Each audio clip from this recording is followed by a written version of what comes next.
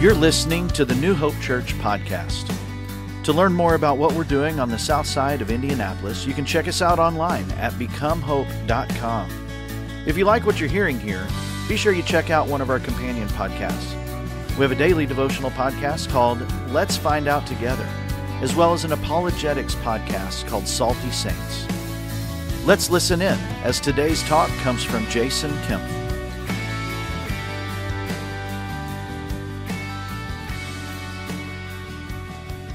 My name's Jason. I forgot to introduce myself earlier. I'm one of the pastors here at New Hope. And this is Andrea Fisher. She is our high school director. And this morning we are continuing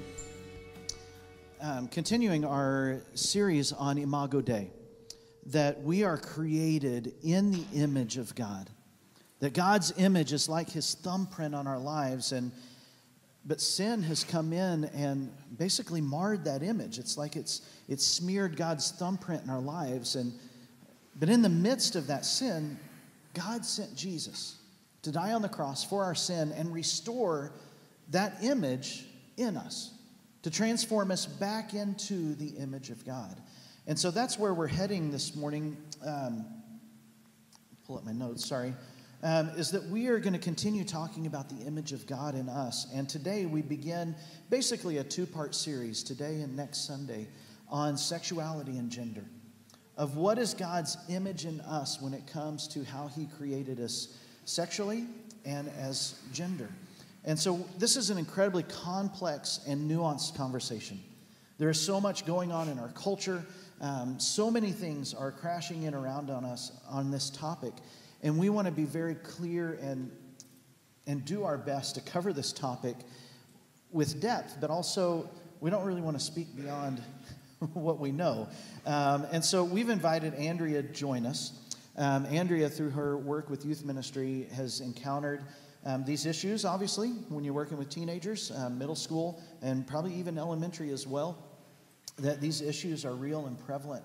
And so over the last 6 months, Andrea has really been doing a deep dive into the theology and the biblical narrative of how God has created us, what that image of God looks like in us. And so we want to communicate very carefully this morning, don't we? Yes, we do. Like Jason said, because the issues are complex and nuanced, and he said it, we don't want to speak beyond our knowledge.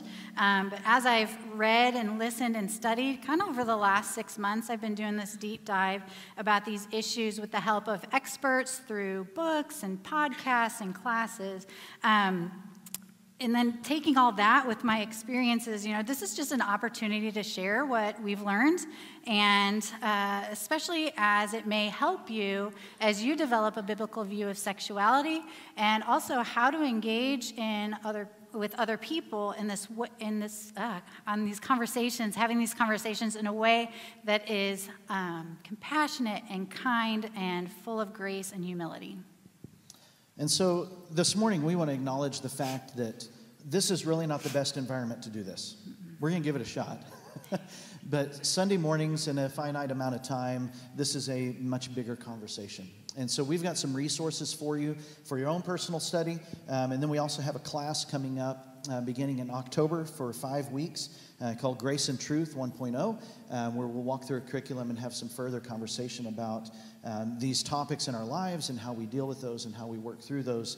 But if you go to becomehope.com/LGBT, you will find a host of resources for you, from podcasts to books to e-courses, wonderful things that have certainly been an enlightenment to me over these last couple of months, as Andrea has brought the challenge to us of, guys, we've got to talk about this. We've got to be a part of this conversation in our culture. How do we bring grace and truth to that? And so encourage you to jump into these resources over the next week. The devotionals, Randy's podcast, your guest appearing on that as well. Yes, it's Aren't not you Randy's so voice, which is real. It's the nasally voice of Andrea, not the deep, beautiful voice of Randy. Right. So how do we bring grace and truth to this conversation? Yeah, when we talk about these issues and experiences, there's really two ways that we can engage in these conversations. And the first one is conceptually, and that's just how we think about sexuality and then how we align our views and beliefs with God's truth. So, we trust God's word as authoritative for all people. And the reason is because he created us. He created sexuality, he created sex, he created marriage. And so he ultimately has the final word on how we define sexuality and then how we live that out.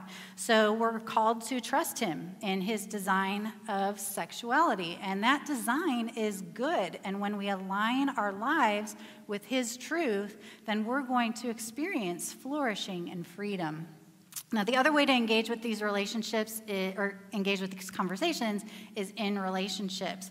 We all know people who are struggling in their sexuality in some way, or maybe their experiences don't line up with the majority of people, and you may be experiencing these things. There's no doubt there's probably people in this room who are struggling with sexual addiction and sexual sins. There may be people in this room who are experiencing same-sex attraction, and there may be people in this room who just feel like their gender does not align with their bodies. And so, as we have this discussion over the next couple of weeks, we do need to be sensitive, and we need to be full of grace.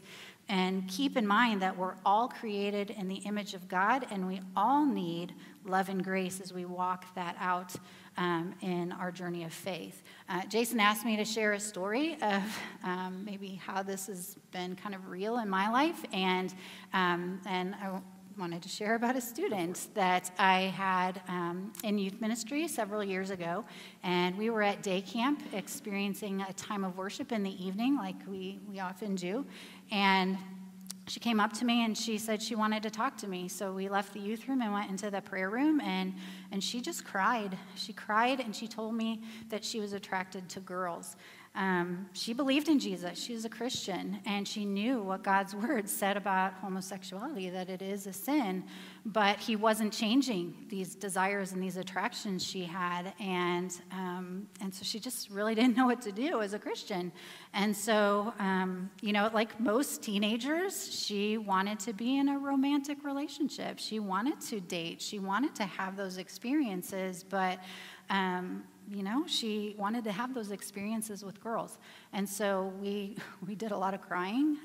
We just kind of talked about those issues. And, so when we talk about sex, sexuality, sexual addiction, same-sex attraction, gender identity, these aren't just issues to quote a couple Bible verses, give some pat answers, and then offer some quick fixes. Like, these are experiences of real people who are made in God's image, and Jesus is for people. He perfectly lived out radical grace and love, yet he still held to a very high standard of obedience and truth. And because we are followers of Jesus, we need to be doing the same. That's right. And so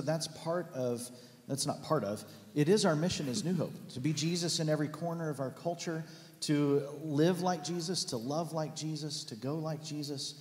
And so in the midst of this sexual brokenness that we're going to be talking about today, our big idea today is that in the midst of sexual brokenness, whether it's our own or whether it's others, we can love, listen, and be present with people just like Jesus did. That he sat at the well with the woman who had multiple husbands, and he was present with her. He listened to her story. He understood where she was coming from as he journeyed with her through that. And so we want to do the same. Jesus died with sinners. He was with the marginalized in his culture. We want to be like Jesus, and we want to do the same. But it's easy for us to kind of create a group and say, but what about those people? What about those people that don't look, feel, or act like me? What about those people? Well, sin, as we've talked about these last few weeks, is division. It's divisiveness. And when we begin to put walls and groups around people and say, what about those people? We're missing the bigger picture.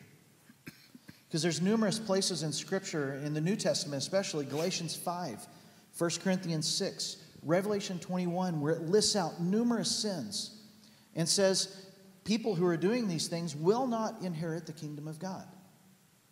And one of those frequently mentioned is the sin of sexual immorality, of homosexuality, and doing things in a sexual relationship that God has not designed. And those people are not going to inherit the kingdom of heaven.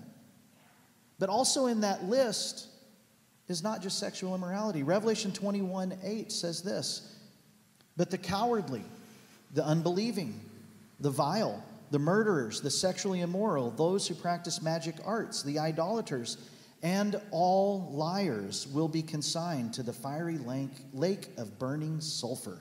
For this is the second death. Ouch. It's not about those people. It's an us issue. Because right there it says all liars. I know I've lied. And some of the other verses in the New Testament also talk about hatred and jealousy, greed, selfishness, envy, drunkenness, gossip, lying. I'm in these verses. Are you? It's not a those people issue. It's an us issue. And without the transforming work of Jesus in our lives, for all have sinned and fall short of the glory of God, and the wages of sin is death. That's me. Without Jesus, that's what I deserve. And when it comes to sexual brokenness, almost 50% of marriages end in divorce. And we're not any better as Christians. Statistically, Christians don't have marriage figured out more than non-Christians do. When it comes to pornography, over 40 million people will access porn this month alone in the United States. And about a third of those are women. It's not just a man issue. Almost 40% of births today are outside of wedlock. In 2018, there were over 600,000 abortions. It's estimated about 20% of all marriages experience infidelity or an affair. That if you think of just heterosexual relationships, the average for both men and women in their lifetime is estimated to be at 4 to 6 sexual partners. And today, by the time someone is 20 years old, 70% of 20-year-olds will have had sex prior to marriage. And the idea behind these verses in the law in the Old Testament is that we're sinners.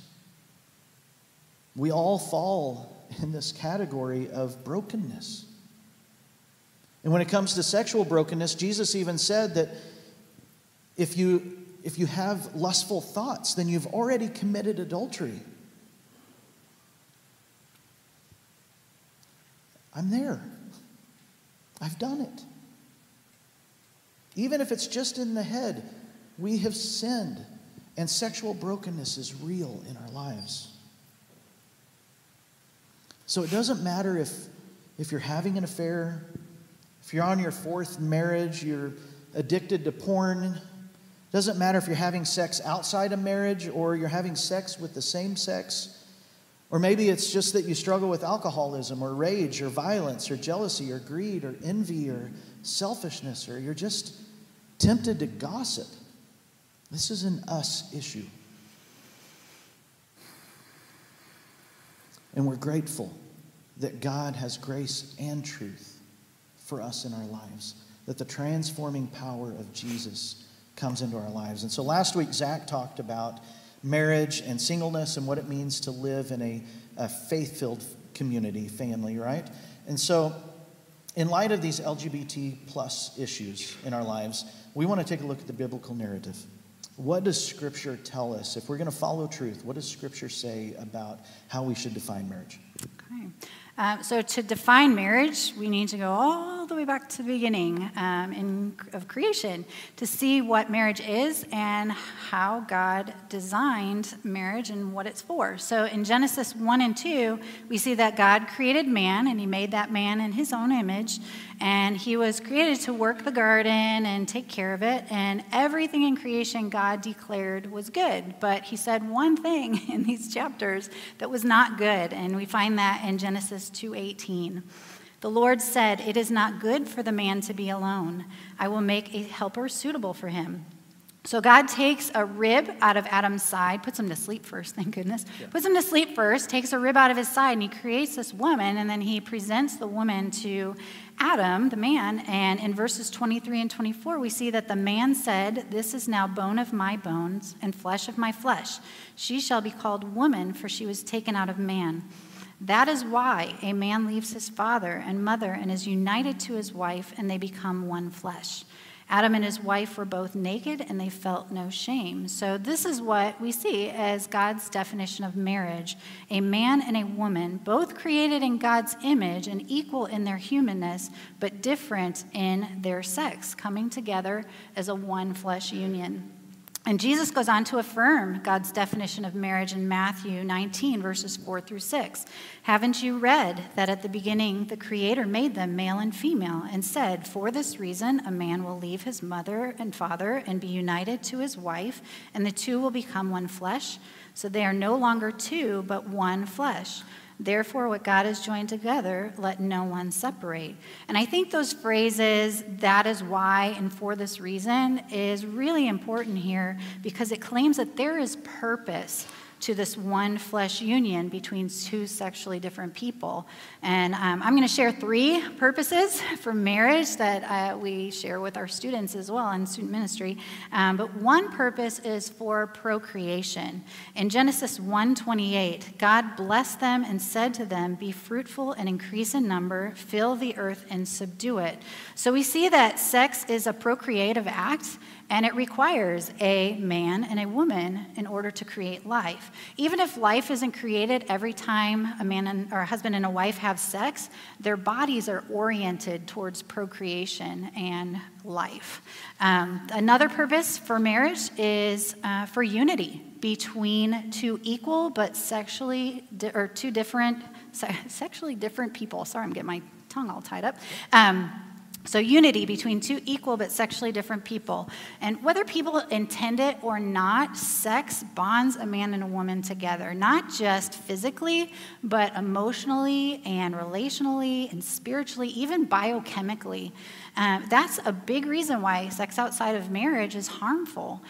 Marriage, as God intended, is a covenant love relationship between a man and a woman, again, both equal as image bearers of God, but yet different in their sex as male and female.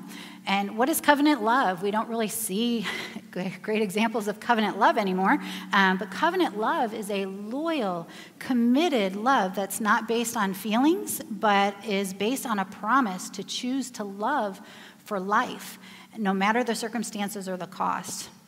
And then that third purpose, which I think is probably one of the most significant purposes of the 3, is that marriage foreshadows heaven.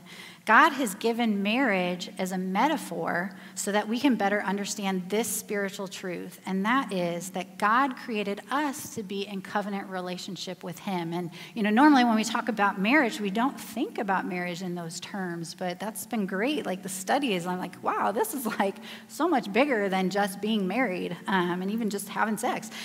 So in Ephesians 5, verses 30 through 31, Paul also affirms marriage as a one flesh union between a man and a woman, and then he connects that to the relationship that Jesus has with his church. He says, "For this reason, a man will leave his father and mother and be united to his wife, and the two will become one flesh." This is a profound mystery, but I'm talking about Christ and the church. So in this metaphor of marriage, Jesus is represented by the husband, and the church, God's people, are represented as the bride. And as time comes to an end as we know it, there's going to take place this marriage of the Lamb, as Revelation describes it, and it's going to be between Jesus and his church for all eternity. So marriage and sex are not the ultimate fulfillment and purpose for us as humans, and that's a different thing than what we teach, but it actually foreshadows something so much greater. And again, this is why marriage and sex are not, despite what the culture tells us, sex and marriage are not necessary for people to find happiness and fulfillment and purpose. Even that's a lie that the church has gotten wrong over the years too.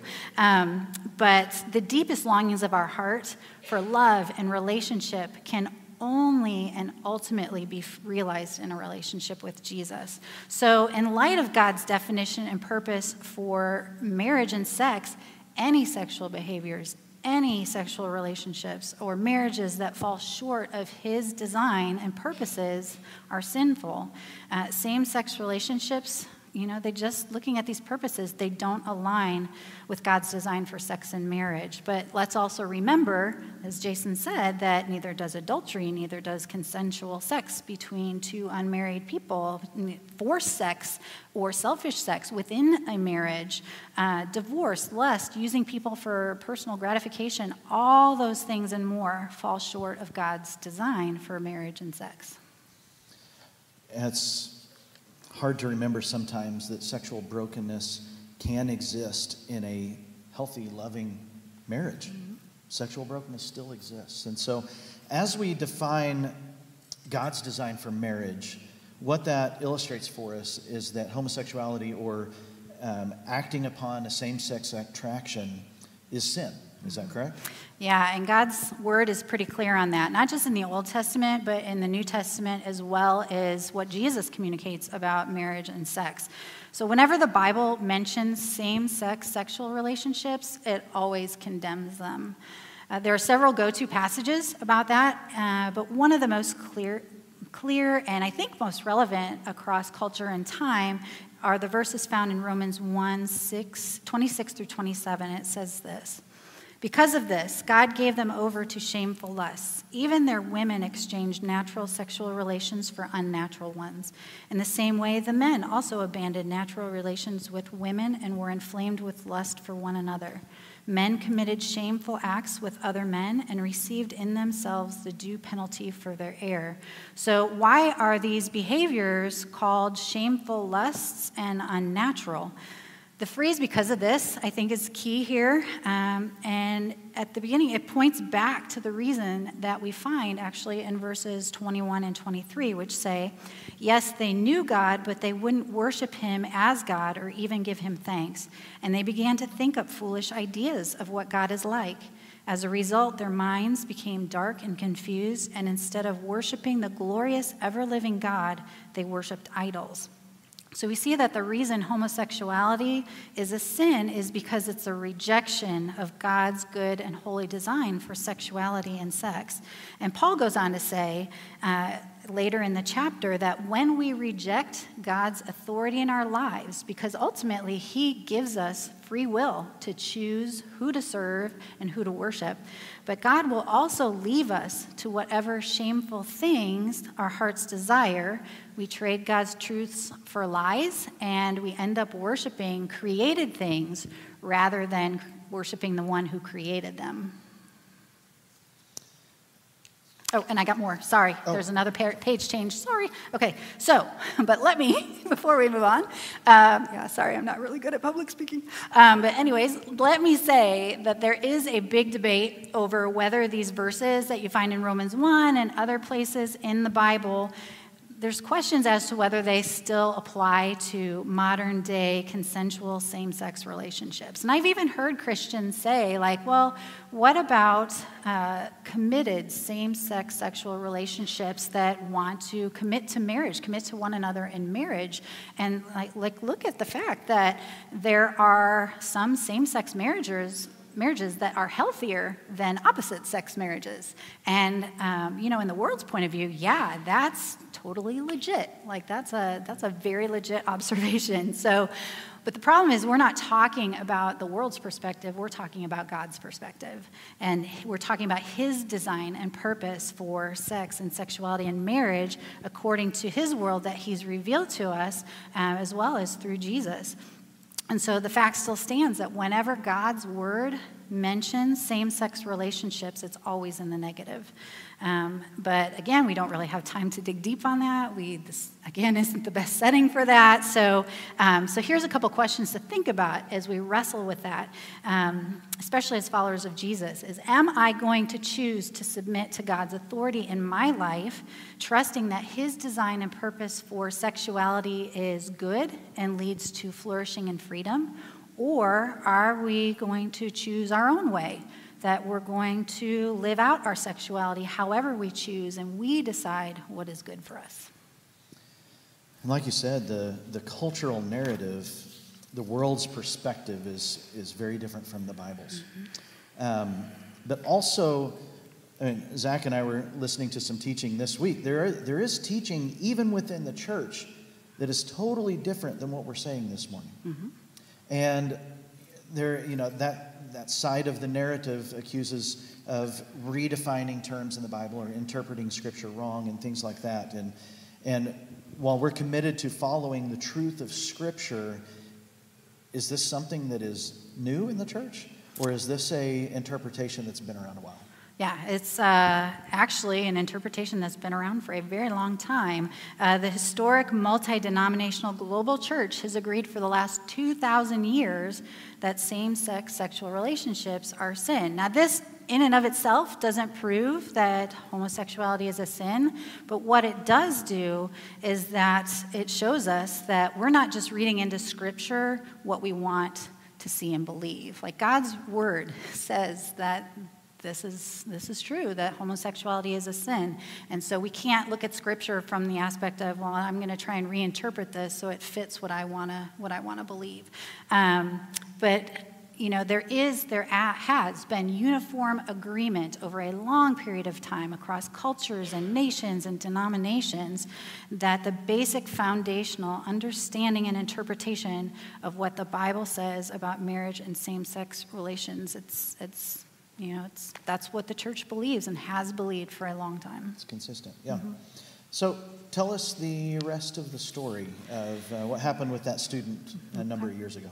Yeah, so like I said, we're doing a lot of crying, and she was just talking about her experiences and her feelings, and I was just trying to listen and be a good listener as she told her story, and also trying to discern and pray about how to respond.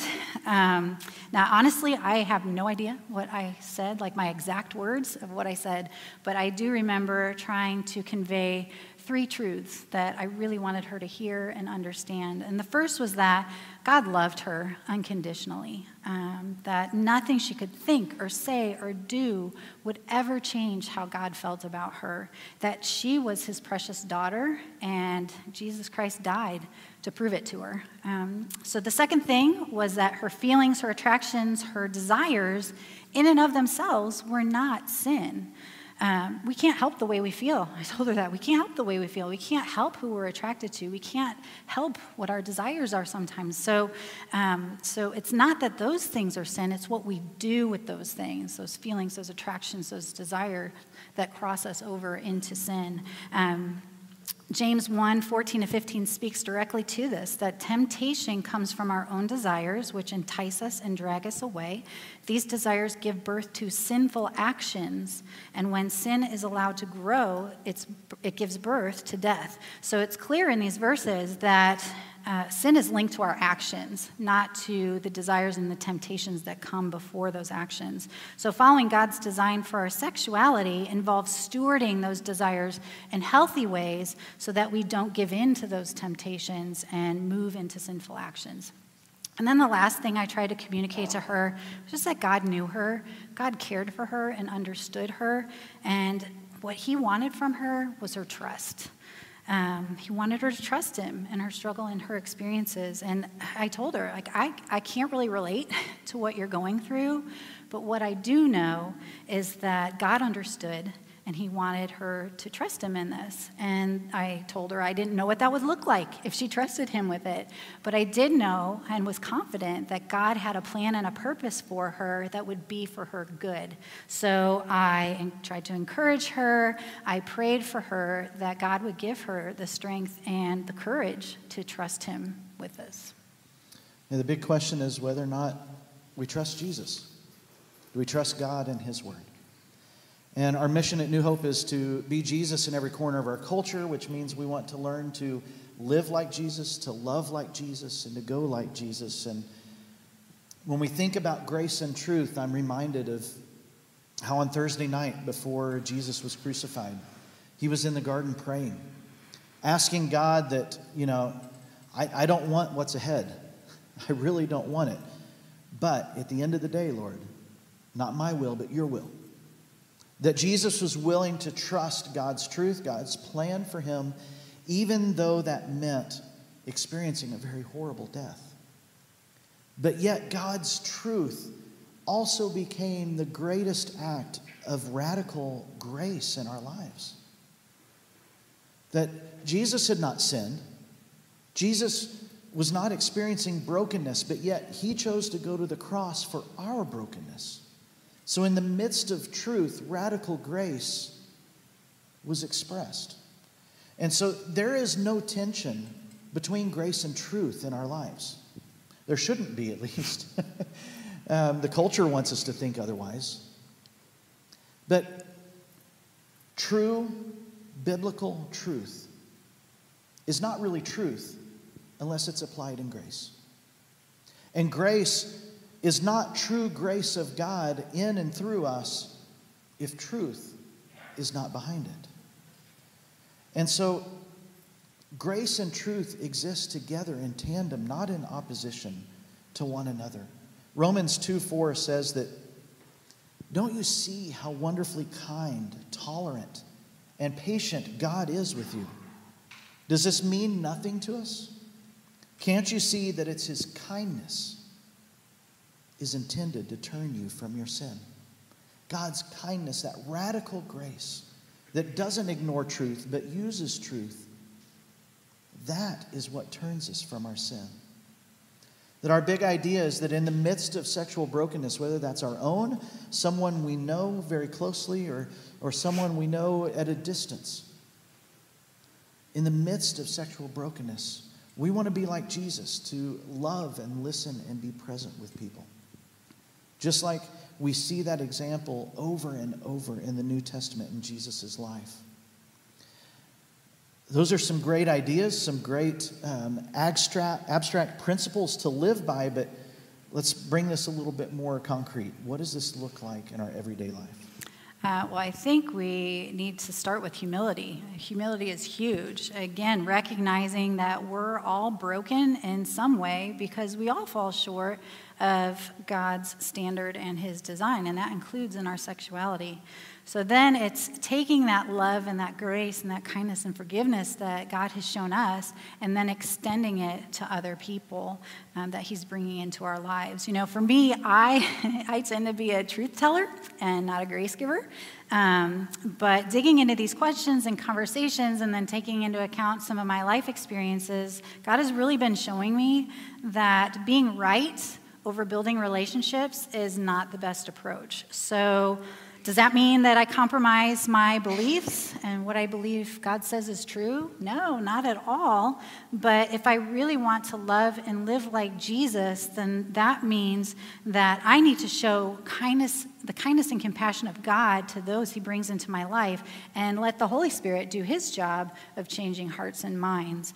And the way I show that kindness and compassion is to offer to journey with people as they go through life and as they build their faith, and I do that alongside with them. And I think, honestly, that's where I fell short with this student, is I think I gave her truth with kindness and compassion and understanding, but I didn't offer to walk alongside her in her journey. And so if this student happens to be listening today, I just want to say I am so sorry. That I did not offer that to you. And, if you need someone at this point in your life to listen to your story and encourage you and support you as you walk out your faith in Jesus, and, I'm here. Reach out. You know where to find me. I'm here at New Hope. So yeah, I'd love to reconnect with you and to see how you're doing. So, and I don't know if Jason mentioned this before, but kind of to sum this all up, I thought Preston Sprinkle, who is the founder of the Center for Faith, Sexuality, and Gender, it's a mouthful, he gave this quote in the class that I took about these things. He said, "Our truth will not be heard unless our grace is felt, because the greatest apologetic for truth is love." How will people know that God's truth is right without our love, without the grace that he offers to us? And You know, when we think about this in everyday life, if we're going to love and listen and be present with people, we just need to be willing to give of our time, to invest in them as in a relationship, like you said. And we don't just drift into a good relationship accidentally. We have to put effort into that. I mean, if you walked into an exam room and your doctor was like, yeah, I never really went to school, I didn't do much for 10 years, but I just kind of thought, yeah, I'm going to be a doctor, and so here I am. That really wouldn't go well, would it? You don't just drift into something like that accidentally. And so the same goes with relationships. That when we sit down and we give of our time, the issues of LGBT and gender identity and things like that, that's like chapter 9. Worry about chapters 1 through 8 first. Spend time, invest, listen, be present with them. Chapter 9 will come, and in the course of a relationship, it will feel much more natural rather than just jumping in to that depth. Take the time to get to know someone outside of the LGBT issues. Get to know who they are, and that will just come up naturally. Again, we've got some resources for you.